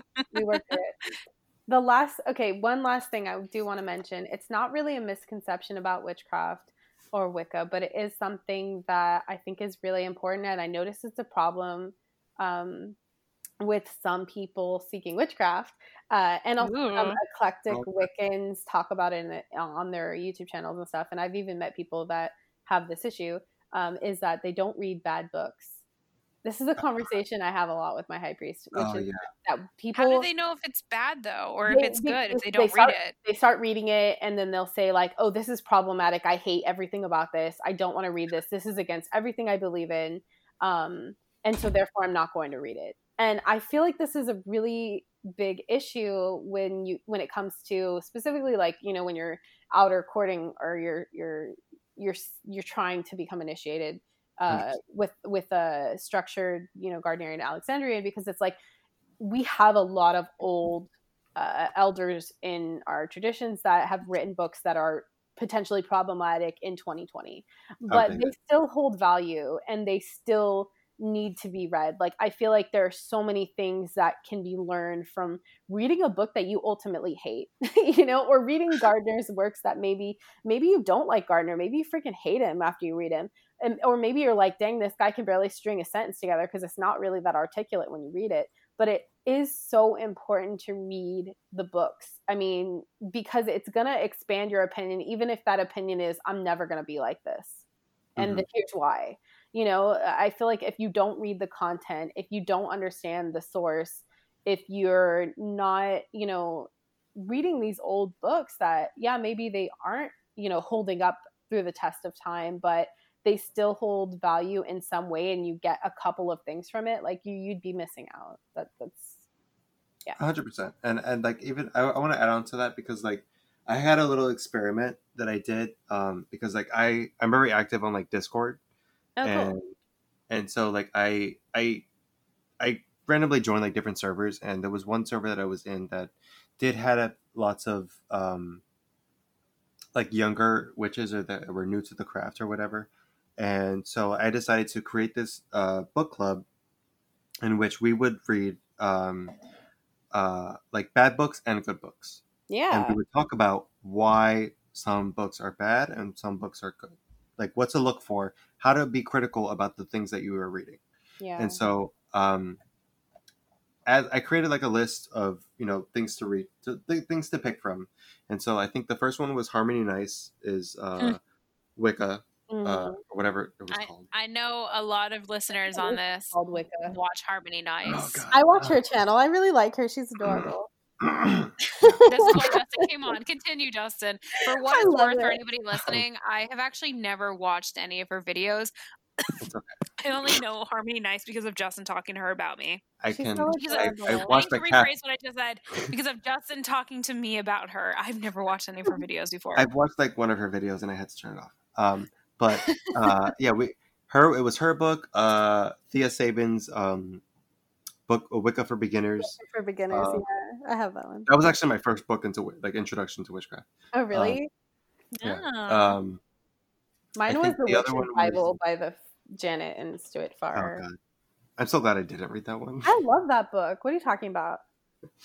What was the other one? Whatever. But yeah, like they ended up choosing because like they were all very new and they were all focused on, I don't want to say the pop culture of witchcraft, but like the celebrity that was Wicca at the time. Yeah. And so Harmony Nice was obviously a very prominent name. And so them being very... She's a young, fresh name, right? Exactly. Like that. She's very young. She's pretty. She's, she brought new, I guess, ideas to what Wicca was or whatever. And so they all picked, like I had them vote on which book they were going to pick. And so they picked Harmony Nice's book. And so I'm like, all right, perfectly fine. I have to read this shit now. But so we went through it and it was shocking to me how we literally didn't get through like 5 chapters of the book before everybody was like, I don't want to read this anymore. Because they were they were more confused after reading 5 chapters than prior to writing the book. Yeah. Because she's writing this book at just from reading it, she's coming from a sense of she has like I think 3 years of experience. Yeah, she's herself has said like, oh, I'm a beginner, but then they approach her to write a book, so it's like, I guess if you're in that situation, people are going to give you money to write a book. Exactly. I understand where she's coming from with that. You have this popularity. You want to propagate this properly so you can monetize off of it. I understand that. Yeah. But at the same time, you have these people who are just getting into the craft, see you as a popular figure, and taking your word as fact, because that is extremely common in especially in the online community that I've experienced, that I've interacted with, is they take these people's words as fact. They take Scott Cunningham's word as fact, and they don't think critically of the things that they're reading. Right. But I think when you're first starting out, it's really hard to form those opinions. And it's really hard to want to have a backlash because you're so eager to want to accept that what you're reading is the truth. And I think that 100%. It's not until you finally read a bunch of books or maybe train with a group or talk to a bunch of other witches that you're actually able to start to form those opinions. I mean, I think this goes into like just reading the bad books though, right? Because like even if you read the bad books and you hate every one of them, you'll form your own opinion just by getting that experience of reading the books, you know, and realizing too that like, like one of Thorn Mooney, who's like very, active on YouTube. She's an author. And she talks about this where she says that like, a lot of the new books that people claim to like, she's like, they're using recycled ideas from these old books. Yeah. A lot of it is regurgitated information. Yeah. And I also think too, like, I don't know, maybe this is just me and like that this is something that I'm weird for doing, but like I like watching people that like on YouTube or watching documentaries or reading books where I'm like, I fucking hate this. Like I'll be reading it. And like, I mean, it might be like pulling teeth to get through it, but at the end of it, like it really challenges your mind because you're forced to think about it. Like, why do I not like this? What about it, is bad? Or what about it is maybe even that you can take from it that's good, if anything? Read Harmony Nice's book and get back to me because I could not finish that book. Okay, I haven't read that one, so I can't speak to that. But like there are a lot of old books that are, whether they're problematic now or they have some value, that you could take from it. I feel like people would learn a lot more if they were just willing to read them. Because I feel like there's a lot of like rumor mill acceptance on the internet where it's like they didn't read the book, but they knew this person is canceled because it's a general consensus that they are canceled, and so I'm not going to read them. Yeah, or like they watch someone's video review and that person that they follow said, oh, this book sucks, or this guy's a douchebag and I don't like him, therefore this book sucks and don't read it. And then so they just took that person's opinion rather than forming their own. Yeah. Right. And I think it's so important for people to form their own opinions, which is why, you know, throughout all the episodes that I've had on this podcast, I've been very adamant and upfront of like, listen, like these are the things that I believe. This is the way that I see things. But it's so important for you to go out there and experiment and see what works for you. Because, you know, as much as I want to say that I'm trying to come into this as unbiased as possible, I mean, I do have a background with Gardnerian. And of course, when I started this podcast, I wasn't Gardnerian, you know, even though I was going through an outer court training for the Gardnerian tradition. What I was learning wasn't oath-bound material, wasn't actual Gardnerian tradition, because you're not going to learn that until you're Gardnerian. Yeah. Like, surprise. So, you know, it all really ties back to you have to be able to form your own opinions about the craft. And the best way to do that is to get your hands dirty. It's to not be an armchair witch. It's to cast a circle. It's to read a book. It's to talk to other witches. And, you know, nowadays it's 2020. There's so many platforms out there and so many ways to get in contact with the broader witch community. And, you know, I think that it's so important to be able to do that, to form your own opinions, because there's so many people out there who say, XYZ is the best way to do things, but until you do it yourself, you're not actually going to know if that's true for you. Yeah. They made the best way to do things for them, but you know, they may not necessarily work for you and your mindset. Yeah. Absolutely. Yeah. That's so that's pretty much what I wanted to say. Like 45 minutes later. Yeah. But I so mean, I feel like even then, like even like looking at bad books, there's like Tiana was saying before, like, you know, you can't learn things from it. Like for me, like I recently read Chris Orpello's Besom Stag and Sword. Oh yeah. Oh boy. I read that one. I honestly I didn't like it. Ooh, I've heard so many people said that they do like it. You're the first person I've heard who says they don't. Because like there was certain things in there where I felt like it was, and this is common for me, at least when I read very traditional witchcraft centered books, like Gemma Gary or I can't really think of any authors right now. But like witchcraft that centers on traditional witchcraft, they do tend to have a tendency to focus, not necessarily to focus on, but have little excerpts in their books where this is what I practice and this is how it separates it from Wicca. But then they go on to explain how extremely similar to how they just explained, you know, the differences, but then it sounds just like traditional Wicca. And I'm just like, it's just with a different face. And so like it's issues for me that I personally have, but there was parts in the book though that I do heavily appreciate about traditional witchcraft, that it does focus extremely on, you know, working with the local land spirits, working with the nature around you. That is something that it does intrinsically tend to focus on. Yeah. And I try to incorporate that into my own practice. And those are stuff that, you know, I get ideas off. But yes, there are little issues, but there a lot of times it is very, you know, circumstantial. Yeah. I think one of the bigger issues, aside from what you've already stated, which I think is definitely great points, are that like I know some main complaints that people say is like, oh, this guy is clearly, you know, sexist or misogynistic, and, you know, he is diminishing females, so therefore I'm not going to read what he wrote. Or this person is transphobic or homophobic very clearly, and like because of that I'm not going to read it. And it's like, let them be like what they are, and that's okay if you don't agree with them. It's totally okay if like you don't agree with everything they said or anything that they say, but hear what they have to say, because you might find that like, oh, okay, I actually resonate with this part of this, you know, but I'm going to take that from, you know, what I read and pull only this part, and that would be valuable to you. Absolutely. Like, don't rob yourself of the experience, I guess. 100%. Like, you know, always be critical of your own opinion and always be willing to change. Yeah. Yeah. So I don't want to cut any of us off, but I think this cuts us off at 2 hours. We're almost there. This pretty much turned into like an Uncensored Witches and Wine part 2, except not with my HP and HPS. It's with you two awesome people who I adore so much. Oh, I'm so grateful you guys like wanted me on. I feel so cool being included. I just didn't want to be alone. Yeah, so either way, whatever the reason was. Super upfront with all the listeners, as always. Justin was very nervous to come on the podcast, and I had told him I was talking to Tiana the other day about like how him and I were going to do a podcast in one of the episodes, and how when I told her, she was like, "Oh, that sounds really cool," and he was like, "Well, why don't you invite her?" And I was like, "I will." So here's the 3 of us together, and it all worked out.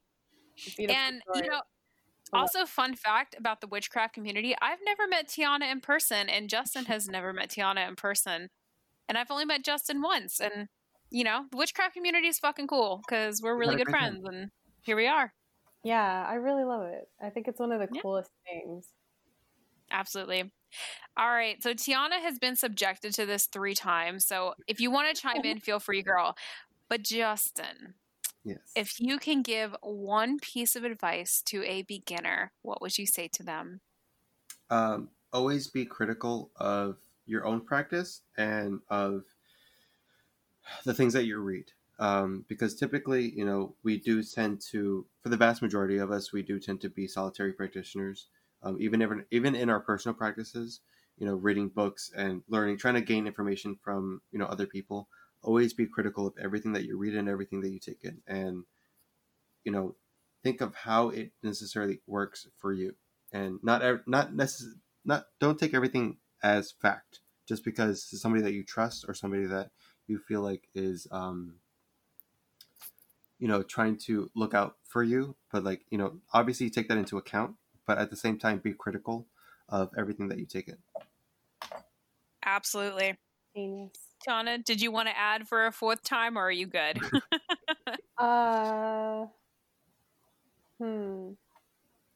No pressure. Read bad books and don't be afraid to change your mind. Because at least as far as like me becoming Gardnerian and like the whole like skyclad debate, which is what turns most people off, which I can neither confirm nor deny. But as far as that, like, same.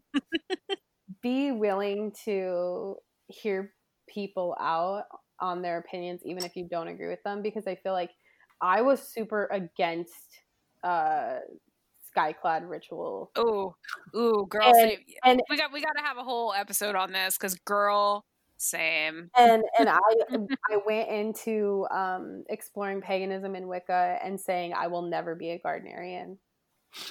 I'm serious, and saying that it was not for me, that it was weird, that it wasn't the thing for me, and like we'll just look at me now, Tatiana. I'm like judging myself. But really though, let yourself be surprised, let your mind change, and your opinions grow and evolve, and don't be afraid. Like you don't have to stick with something that doesn't serve you anymore, that you no longer believe. It's okay to change your mind. Yep. You don't got to stick with something for some like street cred or whatever. But